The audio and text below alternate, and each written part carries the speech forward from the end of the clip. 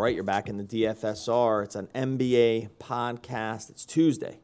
It's January 28th. I'm Doug Norrie, and over there is James Davis. And we are going to be rolling through, how many games? Who could even know? Who could count these before they started the podcast? I'm going to just stall here for a second. There's 8 games. There were supposed to be 9. 8 games. That's how the pros do it, right? They just like, what numbers? Just I'll just glance at the schedule as I start this thing and kind of roll off the cuff. 8 games here. We're supposed to be 9, obviously. The Lakers and Clippers game has been postponed for obvious reasons. There was logistically, we did see that there was, I saw some controversy on Sunday about whether the NBA should have taken action to cancel those games on Sunday. I'm not going to probably comment on that logistically and whatever. There's a bunch of stuff. But then this one was between the Lakers and Clippers is, from an easier standpoint, easier to reschedule somewhere along lines. And obviously the Kobe thing hits both of these teams, particularly the Lakers, harder than others. I don't think we're going to get too much into this Kobe thing. It's been a few days now. I talked about it at length on my other podcast, We Got Nets. I found it difficult to talk about, and so I don't think we're going to go down that route. So if you wanted a reaction, or I don't know if people do or not, but if you wanted a reaction on that, I personally don't think I'm going to want to go there again. I'd say it sucks. It sucks really bad, and I don't think that the lasting effect from it is not just going to go away after a couple of days. I think this is going to be like seasons and years worth of just kind of this thing will be felt for a long time. But that's my only. I don't know if you have anything else to say about that. I didn't think I wanted to get too much into it. I don't know if you wanted to make any comments about it. We can get into some of these games today. Yeah, I mean it's obviously just awful. I think especially for folks of our sort of generation. You're almost exactly the same age as Kobe. You're from that same general area. I'm a little bit younger, but still like Kobe was around for most of the time where I was a legitimate basketball fan. He was in my lineup, my first ever GPP winning lineup he was in. It's just bizarre to have someone go like do the retirement tour thing. And like the thing that gets me is like seeing his name in like the parentheses. I just like the 78 to 2020 sort of thing. It's surreal. And, when you follow a sport this closely, it's very, very strange to have one of the mainstays in it be just gone off the earth. It's awful. So that's my whole thing about it.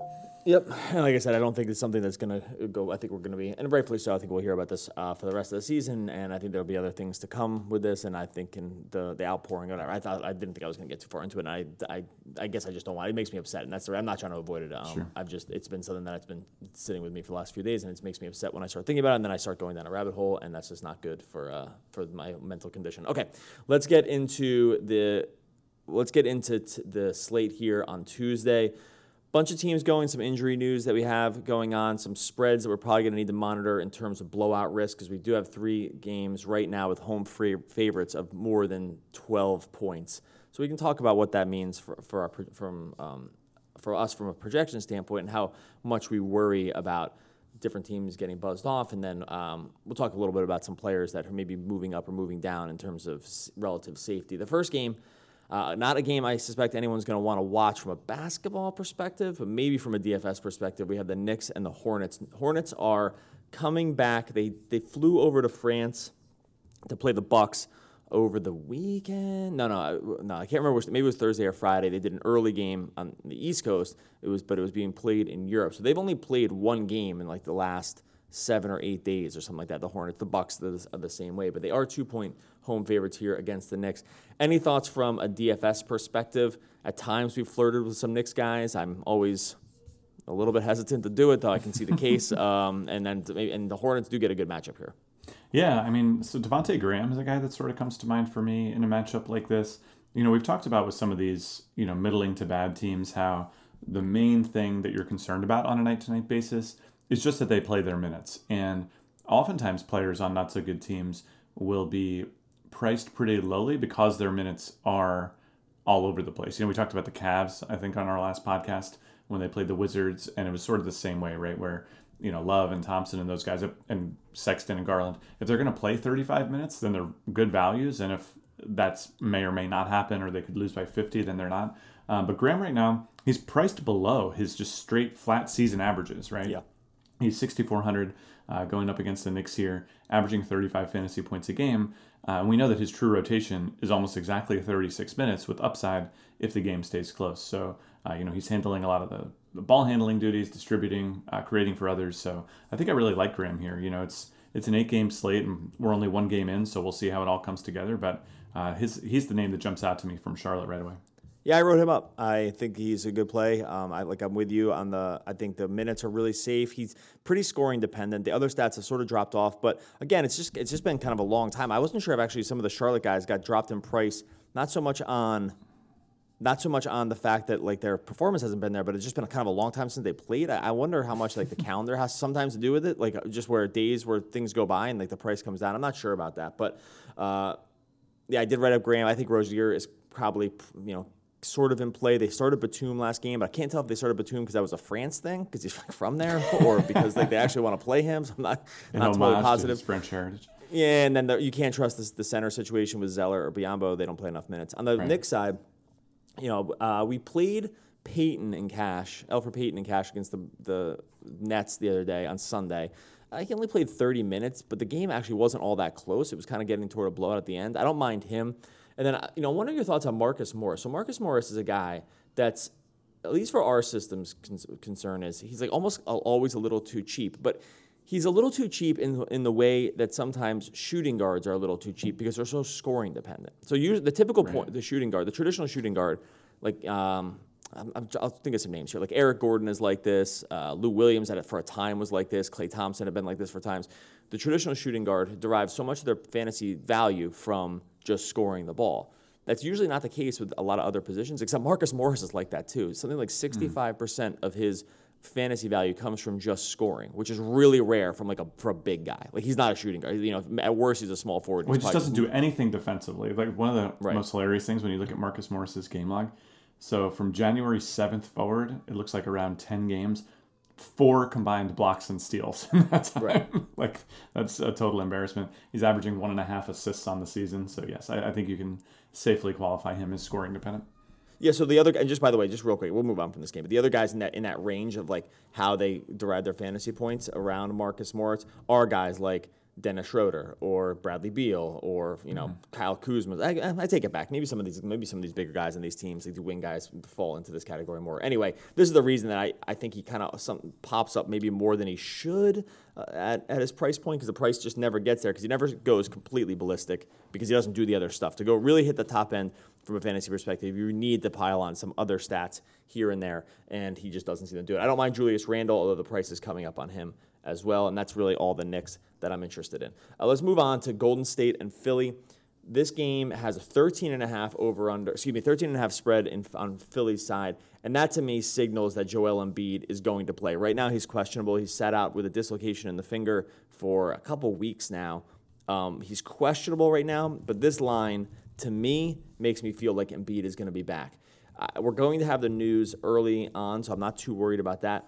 If he's back, does that kind of dumpster all the Philly guys for us, just because the prices and the fact that I feel like we've been buying on Philly guys mostly because of no Embiid up to this point.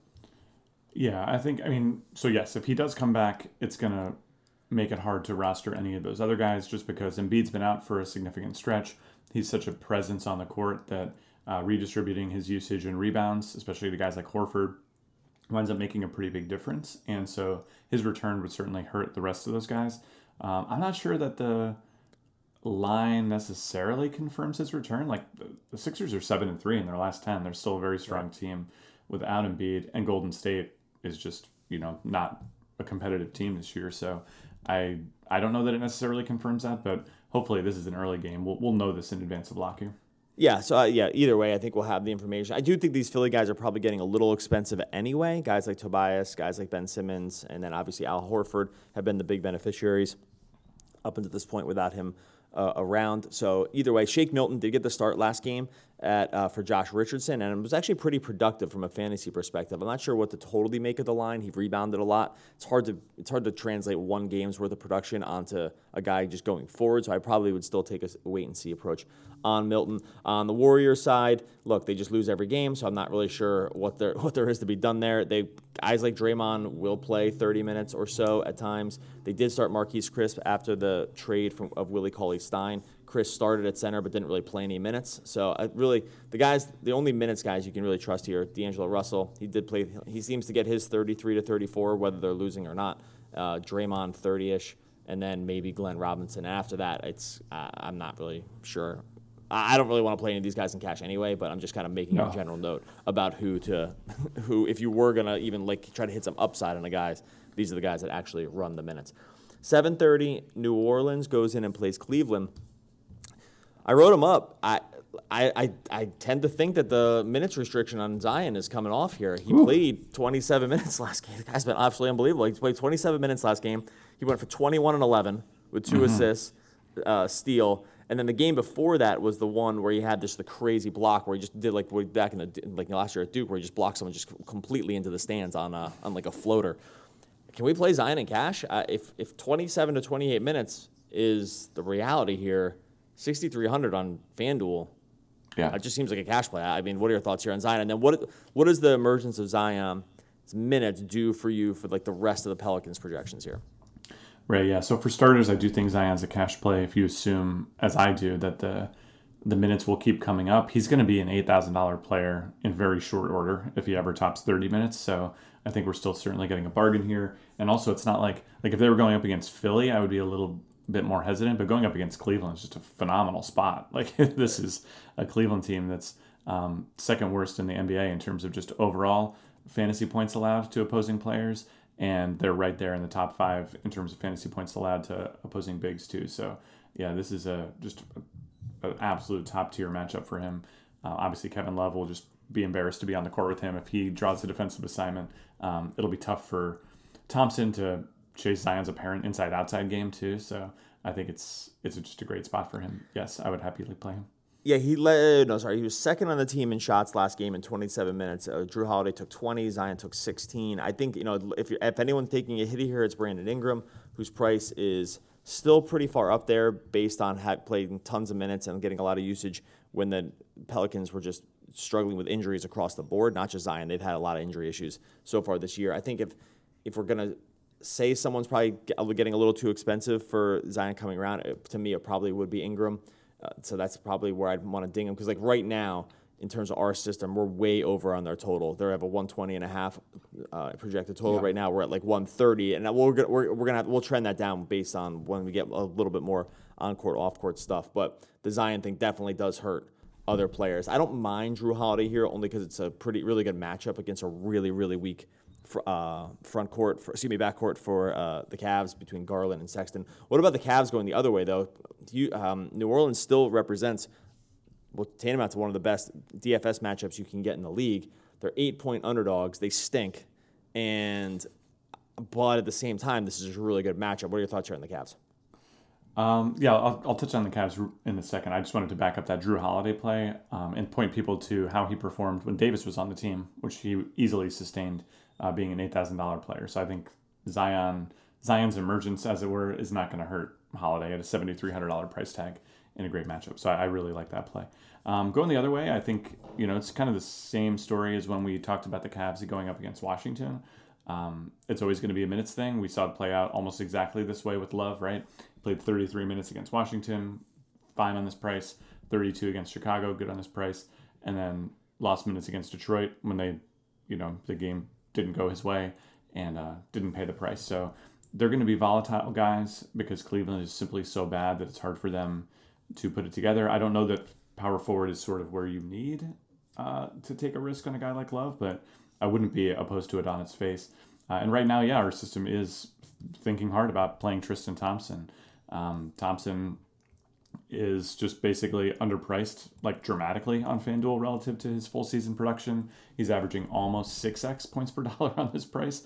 And while the minutes can absolutely come and go on him too, if you figure you get 30-ish minutes with 35-minute upside, he could be a great value. So I don't know if he's a big tournament. I mean, he's definitely a great big tournament center. And you can make a strong case for him in cash too, I think. Yeah, the problem with his minutes recently has just been they've run into blowouts, unbelievably, they blew out the Pistons last night. So go figure on that one. The Pistons were playing without Derrick Rose and really any talent to speak of. So the Pistons have their own issues, yeah. But So I'm just saying, I'm mostly just pointing to the fact that when you look at the 26, 27, 21 minutes on Tristan Thompson, these have been weird game scripts. That being said, Cavs are going to get themselves into more weird game scripts than other teams, mostly on the losing side because they're bad. So I'm with you. 5,500 on Thompson does feel very, very cheap. It doesn't feel like much needs to go right for him to hit value, and a lot can, and not even that much needs to go right for him to really hit value on this price. Like the game stays close and he plays 33 minutes against a relatively undersized Pelicans team. For as fun as they are to watch, they don't have a ton of size when they're starting Favors at center. So I think that he's very close to a cash game play here. And I guess one other guy to just keep an eye on is Lonzo. Lonzo has had, since Zion hit the court, he's had 12, 6, and 15 assists in the last 3 games. So I don't know if that's going to be a one-to-one translation of just having a guy like this that can run the court, that can finish around the rim, if that's going to be something that just continues to buoy the assist numbers. But I would just definitely keep an eye on that. And they've easily been wanting to run him a lot of minutes, 39, 34, 39, 36, 36 over the last 5. So Lonzo's playing a ton too. So getting his chance, tons of assists. I think there's upside on that. And I do think the Zion thing helps him there. And I guess the last thing, I've been going on and on about this, but the backcourt guys of Sexton and Garland are in good spots. If you think this thing becomes a track meet, it's 233 is the over-under. That is the second highest of the slate. One more 7:30 game. Atlanta goes into Toronto. Toronto's a 12-point favorite. Atlanta represents almost the very best matchup you can get from a DFS standpoint. Absolutely horrendous on defense, one of the worst defenses in the league, and plays the third worst defense, third fastest pace in the league. So that's really the exact mashup of stats that you want to get when you're just looking to game stack. But you also have a Toronto team that's 12-point favorites at home with really big blowout risk. When we run our lineups right now, we do get Lowry, Van Vliet, Siakam, and Gasol is close in lineups. Would you be worried about a full Toronto stack simply from the blowout, or is the matchup just too good here? I think the matchup is strong enough that I can't worry about it too much. And like Toronto's been one of these teams all season long that it will just leave their guys out there. Like Fred Van Vliet missed significant time, comes back 3 games later, he's playing 41 minutes against Philly, 39 minutes 2 nights later, 40 minutes 2 nights after that. Like I don't think they're a team that's really worried about resting anyone for any big event in the future. So yeah, I think you can play these Toronto guys with a pretty clear conscience. And we haven't gotten to all of the games yet, but there's a lot of game script concerns tonight, right? So typically when we're trying to evaluate slates like these on a high level, we're trying to figure out where, like, is it necessary to take a risk on a guy in a game that might be in a blowout? Are there really good games with tight point spreads elsewhere? The way tonight's sort of shaping up so far is that while there's like okay plays from the New York Charlotte game and the New Orleans Cleveland game, that a lot of the good plays are going to come in these potential blowout games. And I think at that point you just kind of look at what teams have done in the past and say, okay, yeah, I guess I can roll the dice here. Yeah, I think from a standpoint of where does the blowout come from as well, it comes from these guys, right? It comes from this group of guys. And I think there's just such an incredible floor on guys. I'd be a little worried about Lowry. The minutes have been there, but his definitely usage has dropped off significantly, or not significantly, but has dropped off some. Van Vliet does really cut into his production. Sure. That being said, 7,300 for Lowry, 75 for Van Vliet. Siakam, 76 is kind of a joke of a price, I would say, because the minutes restriction was definitely off last game. He played 37 minutes last game. That price has not come up enough. And so I want to say we were ahead of the curve on that one, which I'm happy about. We played him on Sunday very under-owned, and he had maybe one of his best games of the season. So I have no problem with it. I think if you're looking, where the blowout's going to come from, it's definitely going to come from around this group. Gasol is there as well. And like I said, and then you can have your cake and eat it too. If they're going to be part of the blowout, then it's a very good chance it came from these guys. If the game stays close, even better. Like if Atlanta can, for as bad as they are, they can hang. Like they can score enough to hang, right? They just can't finish because the defense is so atrocious. But they can. There are Trae Young games that keep them close. Any thoughts here on Atlanta? Young has played a lot, had an absolutely unbelievable game on Sunday. Guys like Herter have been okay. I get a little worried about the John Collins minutes. I keep waiting for it to go back to just 35 minutes a game, and I just don't think that John Collins version is walking back through the door. But could you see playing any of these Atlanta guys? Yeah, I think people will be tempted by Young. I'm a little bit more hesitant. The incredible game against Washington, as great as it was against Washington, who were one of the worst teams in the league. I'm sort of buoyed by Young's assists recently, though. Crazy numbers. The thing I'm trying to parse right now is the fact that they almost have him in a Luka style role where they're like, you just do everything. You're going to shoot, and when it's not you shooting, we want you to pass to the guy who shoots. That's all we really care about right now, because it's really been incredible. And if you turn back the clock a week, basically, you see that Toronto game where he did put up 42, 6-15 against this exact roster about a week ago. So I don't think it's outrageous at all to play Young here. You could argue that he's a little bit underpriced potentially if you think the double-digit assists are the new norm for him, because he hasn't really been doing that all season. So yeah, I think there's a reasonable case to be made that you can run him out there. It is a pretty bad matchup with Toronto. I think he's an obvious inclusion if you want to. Like, if you're going to play Toronto in big tournaments, I think you really should just include Young as a part of that stack, because if those guys really go off, it's going to be because Trey's going off on the other side. So yeah, totally agree. He's like, the rebounds aren't totally there, but although 8, 2, and 6 over the last 3 games. What's the guy got to do? He's a short point guard. He's going to get 6 and 8 rebounds. Well, some of these teams too, like, they're incentivized to have these guards like Harden, like this, obviously Westbrook, Trae Young, even Curry at times. They're incentivized to have these guards rebound because it starts them with the ball. It just starts them ahead of the curve when it comes to cross matching and just picking and choosing your matchups coming down the court. Like, the quicker you can get the ball into that guy's hands, and that way is to just get him the rebounds.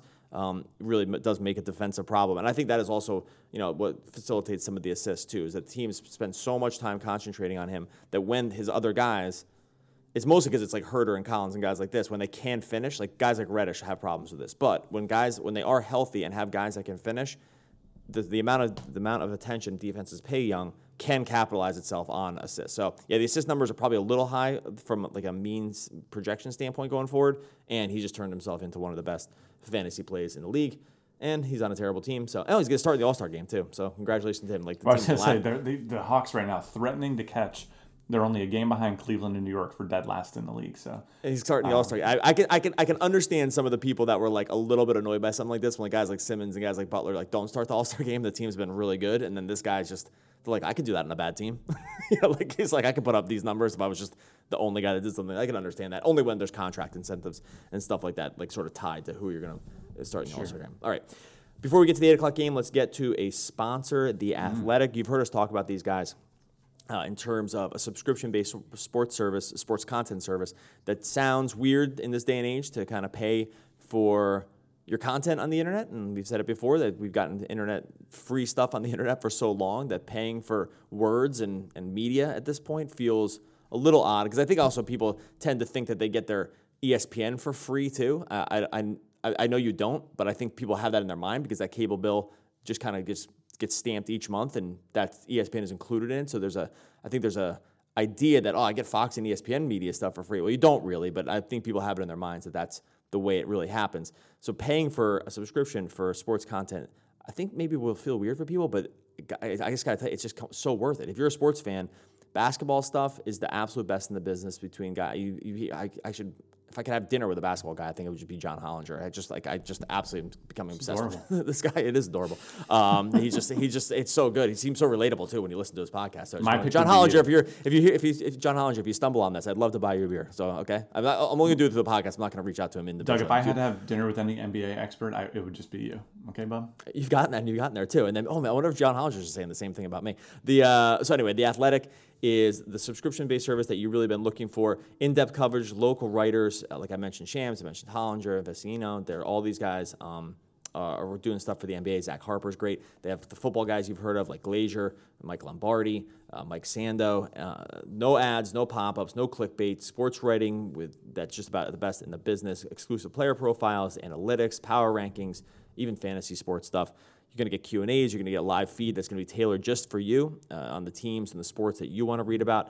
And then it'll kind of pop to the top, so you're getting the content that you want. And if you're ready to get started with The Athletic, right now you can get 40% off a yearly subscription to at theathletic.com. You got to add the at the beginning. Theathletic.com/overtime, just like the network that we're on, OVERTIME.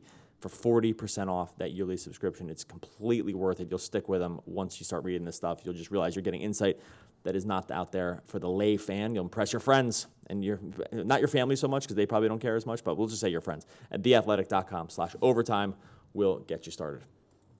All right, 8 o'clock games. Denver goes into Memphis. This game is a 225 over-under. 1 point favorite for Denver on the road against Memphis. Who would have ever thought something like this would ever occur? But this is the case. This is what we're getting in a world where Memphis has just completely outstripped anyone's even most reasonable or maybe even hottest take like thought of what this team could be before the season started. If the playoffs started right now, I believe they're still there. Memphis would be in the playoffs. They're 2 games up. Yeah. So this game, this was one of the real feel good stories for the season with guys like John Morant just really leading the way. But I'm not worried about blowout here. Memphis still represents a very good DFS matchup. Right now, Jeremy Grant got a lot of minutes last game, and Porter got a lot of minutes off the bench as they're still playing without Millsap, and they don't have Mason Plumlee either. What are your thoughts here on this Denver and Memphis game? I take it back. It started off with Denver as a 1-point favorite, and it has flipped right now to Memphis as a 1-point home favorite, 113 to 112 implied total. What are your thoughts here on this game? I'm going to take the Denver side. I'm just betting that. That's my first side. I think Memphis is a great feel-good story this season. They have a minus 2.3 point differential on the year. Like they're getting hot recently. I know that with young players, it's not necessarily fair to look at the last 46 games as all being equal, but I like the Denver side of that one. That's my little. We used to have sponsors, bookie sponsors, right? If we still had one of those, I'd be taking the Denver side here. That being said, for our DFS purposes, the main thing that we care about is this game going to be close enough to warrant us running out DFS plays? And I say, sure, this looks totally fine. So from a DFS perspective, though, are you seeing a lot that sort of jumps off the page at you? Because while Memphis has been a feel-good story, they've now been running out a pretty consistent lineup for a little while, and young and exciting players tend to get somewhat overpriced. So I'm seeing like reasonable price tags on guys like Morant, but I'm not seeing huge value jumping off the page against a really tough defensive matchup in Denver. Yeah, no, I don't think so. I think for the most part we've gotten fair pricing on this Denver injury stuff over the last week or so, right? Like guys like Jeremy Grant have really come up in price. It's hard for the guards to really outperform expectation when the offense completely runs through Jokic. So they're not, they started Monte Morris for a little while, then they kind of went back to Torrey Craig. Torrey Craig doesn't really do much at all from a fantasy perspective. Will Barton's shots really haven't been there. I think people thought that he was going to see a lot more usage, and that just really has not been the case at all. He did have some foul trouble last game when they played against the Rockets. And then they have Gary Harris back, which cuts into it a little bit, but he's not getting enough minutes to really warrant it. So I think you just reached a point where, and of course, like, by the way, they don't start Monte Morris last game, and then that's when he plays 35 minutes and goes 17, 7, and 4. But it also makes sense, right? Because like he's more of just an on the ball, want to get to the bucket kind of scorer. And hit some threes, and that's just not going to be what is happening when you're sharing the court more with Jokic, right? So like he needs to kind of stagger some of those minutes. So I think that's just where I kind of land with Denver at this point. I'm just not really, from a price perspective, not all that interested in. And if I thought Jokic was going to play 30, he played 38 minutes last game. If I thought he was going to play 37 minutes in this game, then he would be a cash game play for me. I just don't trust that that's the case going every game, right? There's too many season over season, too many 33 or bust minutes out of Jokic. So would you agree with that after having having audited minutes for years on this guy? Like the 38 minutes that you got out of him last game is just not. You can't pencil him in for 38 minutes, right? Well, that was directly correlated to Grant playing fewer minutes against Houston. Grant had been playing more like a 31 to 34 minute rotation. He played 29 minutes against Houston, so I think it actually works the other way too. Like I think Grant at 6,000 actually looks pretty affordable if you assume that that's the minutes that he's going to get, or if you assume that he'll get the 34 minutes, but if he plays the 29, you might wind up being pretty unhappy. So it's, I don't know if you can avoid these guys altogether. I guess we'll have to see, because right now, we still have like Horford in the lineups, and that's probably going to change once we get definitive Embiid news. Zion at 100% start in cash games, but that second slot is still looking pretty dicey to me. So I won't rule him out, but it's not a place I would want to start. Yeah, he'll probably Jokic and a couple of these guys. Maybe I'll take a little firmer look on the minutes. I think we're pretty close as it is right now. I don't want to be really robust. I don't want to give Monte Morris 33 minutes off the bench, right? No. You just can't do that. I know he had a really good game last game, but that's too tough a pill to swallow for a team that looked like they had some weirdness around fouls last game too. So something to keep an eye on. And then the Memphis side, Jay Crowder's questionable. Kyle Anderson got the start last game, was decent from a fantasy perspective, really rebounded the position well. There's too many. He's a guy that can go out there and do absolutely nothing for long stretches. Oh, yeah. So I avoided him last game, and of course he had just a great rebound in the game. So I was like, well, this is my comeuppance for finally just not wanting to do it on the Kyle Anderson thing. But I'd be fine not playing him again if you got the start. I think the rebounds were a little bit of an outlier. And then the rest of these guys, Morant's having a great season, JJJ is having a great season too, but they don't want to play these guys 30. They're winning despite not playing them in spite of not playing these guys a lot of minutes. So that's just not really what Memphis wants to do. And Denver just a bottom 5 matchup in the league too. Like, you just don't need a lot of other excuses to not play these guys other than the fact that they're priced somewhat appropriately right now and they have a bad matchup. Like that's probably just enough for him. Boston goes in and plays Miami. Miami is on the back-to-back here. The injury news on this one is Jason Tatum is doubtful for this game. He's sat out the last couple games, and Enes Kanter is going to at least sit out one more game. So Boston playing shorthanded. They have concentrated the minutes around the starters, being Kemba. The usage has been absolutely through the roof on Kemba for the last 2 games. And Daniel Theis Tice, I gotta get his name. I always say his name wrong. Tice, I think. Yeah, Daniel Tice has played a lot of minutes. They really need to call him into like 30 minutes a game over the last couple because they just have no more bigs left. Tough matchup here against Miami, though, and I still probably tend to think probably Kemba's a cash play. Tice is probably a cash play, though he's getting a little bit expensive. And then we have guys like Hayward and even Jaylen Brown. What are your thoughts on Boston? We always want to target them with one of the big guys is sitting. I don't mean just big. I just mean like one of the guys that's relevant from scoring and fantasy perspective is sitting, and that would qualify here with Tatum. But does Miami represent the matchup that you want to do that in? What are your thoughts here on Boston? Yeah, Kemba's a tricky one because we were sort of having to talk ourselves into playing him at 6,300 like a couple weeks ago, and now he's 8,000. But the usage really has been there, and I think when they're short on personnel, especially one of those other of their sort of big three between Brown, Tatum, and Walker, when one of those big guys is out, it really does flow out to the rest of them. And I still wonder about Brown's total health here as well, because he played last game, but he wasn't, and he scored, but he wasn't like particularly active. So 36 minutes against New Orleans, 20 points, 2 rebounds, 1 assist, no blocks, 1 steal. Right. He just wasn't that big of a factor. So I wonder if he's not still dealing with a little bit of something as well. So yeah, I think Kemba is still a reasonable play here. Outside of him, it's a really brutal matchup against Miami. And while somebody's got to dribble the ball up and down the court and try to take shots, and I think that guy will be Walker, I don't know if you need to kind of force the issue with the rest of these guys who incidentally they're not priced to Tatum being out specifically, but they're priced to somebody else big being out. And I don't, like for Hayward, for instance, he's been this price over the last couple of weeks when, a mix of Brown and Tatum have been out. And he gets there in good matchups and kind of just doesn't in bad ones. So I don't think you need to prioritize him at all.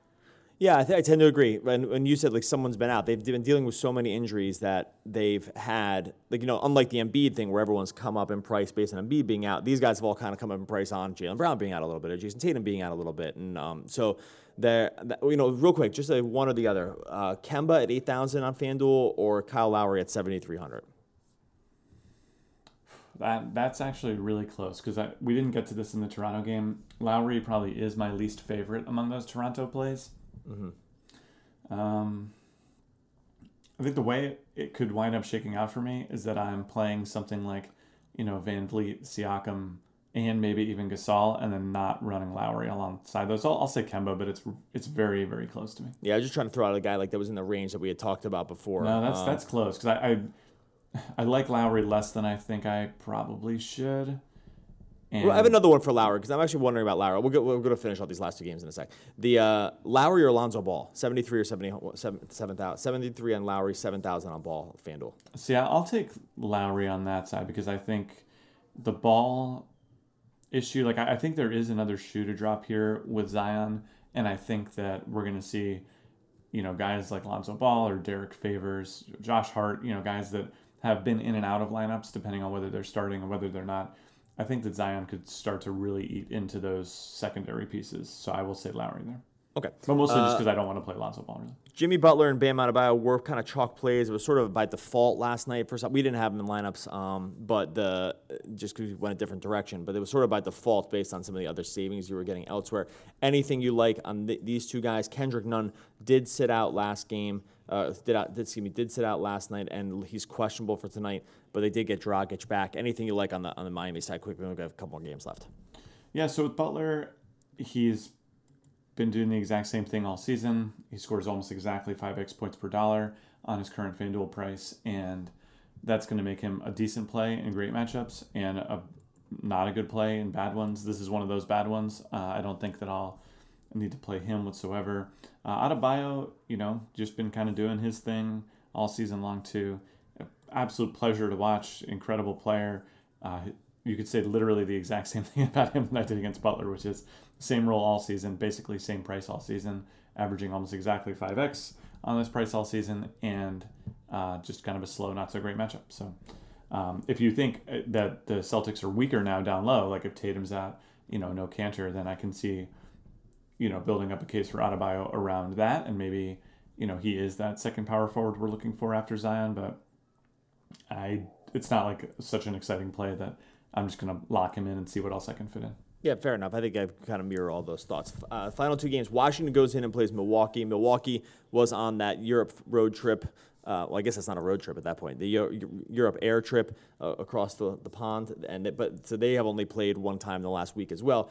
16-point home favorites here over a Washington team that we've said is maybe the worst DFS predictive team ever. And I know we've said that in the past. Like, I know I've been like, I'm never talking about the Kings again, or I'm never talking. There's always that one year I do the stupid the Magic. The Magic. Yeah, like I'm just like not going to do it with this team.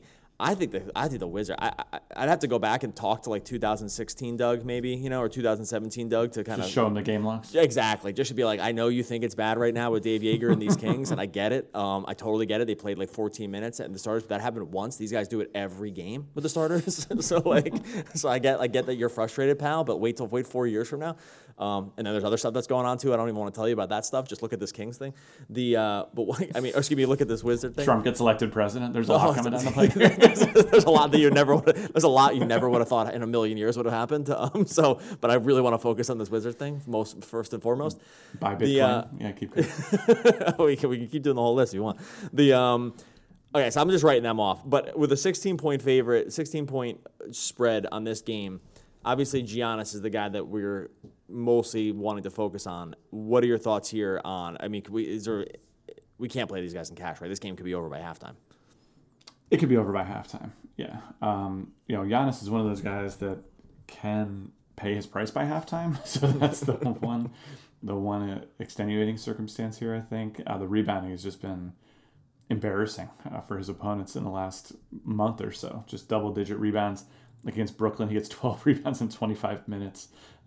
He's an absolute animal. Everything that needs to be said about him has been said already, but I think he's more of a big tournament play as of this point for me. Just because I think you can get, I think Siakam for us, for instance, is basically a lock, right? And then you only have one more small forward slot left after that. And I think there's just so much good mid-range value that taking a risk, investing so much salary in a game that could have a 20-point spread just seems to not be where I would want to land tonight. So obviously the big tournament implications are excellent, especially if you pair him with some of these speculative cheap plays that we've talked about so far. But I don't think you necessarily need to do it for cash. So the Bucks, this is not a DFS thing. The Bucks have a 12.6 point differential, plus 12.6 point differential right now. Mm-hmm. The difference between their point differential and the number 2 team, which is the Lakers at 7.2, is the same difference of the Lakers and the 14th team in the league. This is how much further above the Bucks are at this point. It's like, this is just unbelievable video game style stuff. They are so good. Now, what's going to happen in the playoffs? I don't know. But from a regular season standpoint, this team is absolutely destroying people. It's just so. Their point differential is like 2 points better than the 73-win Warriors team. Yeah, this is like they just can't. I really hope it translates to them making the final. I don't want to hear. I really need them to make the finals because I don't want to hear like the old your thing only works in the regular season thing, like which is I find to be silly, but I guess there's some context to it. But at this point, I'm rooting very hard for the Bucks to make. Shout out, by the way, to if the Bucks wind up with the best point differential of all time, that's great. The 92-93 Mavericks, Doug, minus 15.2. That would be the worst point differential of all time. So rough times there in Dallas. All right, let's finish this thing off. Last game of the slate, Phoenix goes and plays Dallas. Dallas is coming on the back-to-back right now. They're 7-point home favorites. This game is a 227.5 total. Ricky Rubio is questionable right now. Now, the good news on this slate is, which I didn't really mention at the beginning, every game starts between 7 and 8:30. So there's some chance we have almost every piece of injury news in at lock. So there's no late West Coast games on this slate, which is nice. Now, like we have Doncic coming in this game. He's coming on the back-to-back. He's still just been an absolute animal from a fantasy perspective. They lose Dwight Powell. They go small, so they move Kristaps up to the 5 and have been starting Seth Curry. They did trade for Willie Cauley-Stein, but he didn't even get off the bench last night. Now, that could have been because he just wasn't prepped and hadn't practiced enough, so I'm not sure if we see a starting lineup change because they are going to face DeAndre Ayton in this game. And they had Steven Adams, but Adams, I guess, is not like the problematic offensive piece. Ayton, maybe they do make a change. Thoughts here on the Dallas side outside of Doncic, or is Doncic a cash game play for you? And then we can talk quickly about Phoenix. Sure, yeah. So I would happily play Doncic tonight. I think you can pretty easily play him at 11,000. The luster has kind of been off a little bit recently, and I guess I'm curious to know your thoughts there because he was such a tour de force, automatic cash game play at like 11.8 for a very significant stretch, basically right up until the first week in January. And then he went on a very cold streak against some tough opponents, Denver, LA, and Philly. Then kind of hasn't exactly gotten the mojo back, right? He's sprinkled in some really excellent games, but he's just not doing like the, hey, I'm going to average a triple-double on the season sort of thing, or even a facsimile of that recently with just 12 total assists in his last 2 games. Are we, with young player in the NBA, one of the lessons we've learned over time is it's not usually good practice to change your priors, right? You're like, you start with a guy, here's who he is, he's probably going to be that, and unless there's a change in opportunity, big star goes down on his team or he gets more minutes, or he gets injured, he's just going to be the guy that he is. But with young players, it's not always exactly like that, right? Like we're talking about, we have Trey and Luka, 2 guys that are going to always be mentioned in the same breath. One guy we're talking about being willing to sort of change the priors in a positive direction in Young, and one guy I am submitting that maybe we should lower them a little bit. What are your feelings on that? Is he the average of what he's been this season, or is he closer to what he's been recently in your mind? I would say he's the average of what he's been this season. I mean, we could say maybe some defenses have made adjustments to him, but you have to say the same thing about Young, and he's been working out for him. So I think you just need at this point kind of just need to take the average and just say this is kind of what he's going to be, maybe the average of this season, and then you use some of your priors based on last season. Now, it is the hardest thing with these guys that are in their second years. I mean, specifically, it's the hardest with the first year, and then it kind of gets easier and easier as it goes on. But these guys are just, when it comes to also these like sort of transcendent talent types, and I would put Doncic in that category, it is difficult. I will say he's probably at this point probably making it easy on us from the sense that I just probably don't want to pay $11,000 for him on this slate. So I don't think we had to. I think there's plenty of other mid-tier value to just be a little bit more excited about. Maybe a better question would be, would you rather play Doncic at 11 or Trey at 10, right? Like, is the $10,000 savings on Young on FanDuel enough to kind of pivot there, right? Like, do you get enough safety? I think it is. Okay, so then the answer probably becomes pretty easy then, right? About like whether or not, because if you're willing to say that quickly on Trey, I think there are other plays below them too that are interesting. So I think that probably lands Doncic as not a cash game play. I don't really see any of these other Dallas guys as cash game plays either, because he still soaks up a decent amount of what they do. This team has had very few assists over the last few games, specifically last game. I mean, Doncic had 5 that led the team. Kristaps has not really been playing enough minutes, has not been very good, and they're just playing some of these bench guys just enough minutes to cut into the starters. So I don't know. Outside of Luka, on a big slate, Dallas is usually not where I want to go. And then we have the Suns. I went on a little limb the other day about bumping DeAndre Ayton's minutes up, and it worked because he had like one of his best games of the season. He went for 17 and 15 with 3 steals and 2 blocks. He played 40 minutes for a center. So the reason I'm saying that is because outside of like a random, Andre Drummond run, we don't get 40 minutes out of centers from really almost ever, right? Like that's just not. And especially, and by the way, not even 40 minutes. Like he's consistently been playing like 36, 37 minutes for the Suns. That's kind of the number that I really want to focus on here. Is there just enough safety in Ayton's performance / just how much the Phoenix is willing to just have him on the court that he might still be coming too cheap at center? I think he is coming too cheap. I think 7,700 is very, very reasonable for him. And, I've been kind of banging this drum ever since he came back, which is that this guy looked absolutely phenomenal in the was it just after the first game of the season? Yeah. I can't remember when he got suspended, but looked terrific and has looked nothing short of terrific since coming back. And as they've eased him into a bigger role, the price has come up, but not enough. The price has not even come up like 10% basically since he transitioned from being a high 20s to low 30s guy into a mid to high 30s minutes guy. So yeah, still value to be had here. Even if Dallas isn't the absolutely ideal matchup, I think it's still fine. And don't look at the two tough games against Indy and San Antonio. Definitely look at the broader body of work since he returned, which is just automatic double-double, sort of 20 and 10 guy with great defensive stat upside. So that was the exact case I made for him last game as a cash play. I was trying to explain to our chatters. I was like, he's been there. People like, oh, Jonas or DeAndre Ayton. I was like, dude, easily DeAndre Ayton here at the minutes. Like, he's going to outplay him in minutes as long as the game stays close by like 10 to 20%. And he's gone. The price is down because he's gone through a really bad run of defensive matchups. Right? It was like, I'm not looking at it now, but I think it was like San Antonio twice and Denver once. It was something like that. And maybe even like an Indiana thrown in there. So this was. They had been through a 4-game stretch where the price was just pushed down because of who they were playing. And so I think we're still getting him at very much of value. I think they want to play him. I will call. And by the way, Baines and Kaminsky are still out, so they really don't have anywhere to go for size. I think these minutes floor again. As long as the game stays close, he has an incredibly high minutes floor. Rubio is questionable. I want to caution people by saying that even if Elie Okobo was to start, he really probably wouldn't be a cash game play for me. He does very little on the court when he has to get on the court with the starters, like with Booker and Oubre, and he does not close for this team. Like, he's not in their closing lineup. So even if he starts, 25 minutes is about the max that you're going to get out of this guy. He's just not going to be on the court if the game's close at the end because they'll go defensive style. They'll bring in Bridges, and they'll just have Booker. And he won't play the point when he's out there anyway. Exactly. So. And Booker's going to run the point. So this is one of those ones where, yeah, maybe more minutes, even at the minimum. I don't think I'd be all that interested. We might have the news on Rubio. It's been looking like Rubio's been playing hurt over the short term, so maybe he just does need a break. He's been really so bad over the last week or so. But I think we'll have that news ahead of time. And if Rubio's sat, I wouldn't mind a lot of minutes out of Oubre here as well, and probably pretty high usage. Oubre still putting up still got up 19 shots in the last game against Memphis.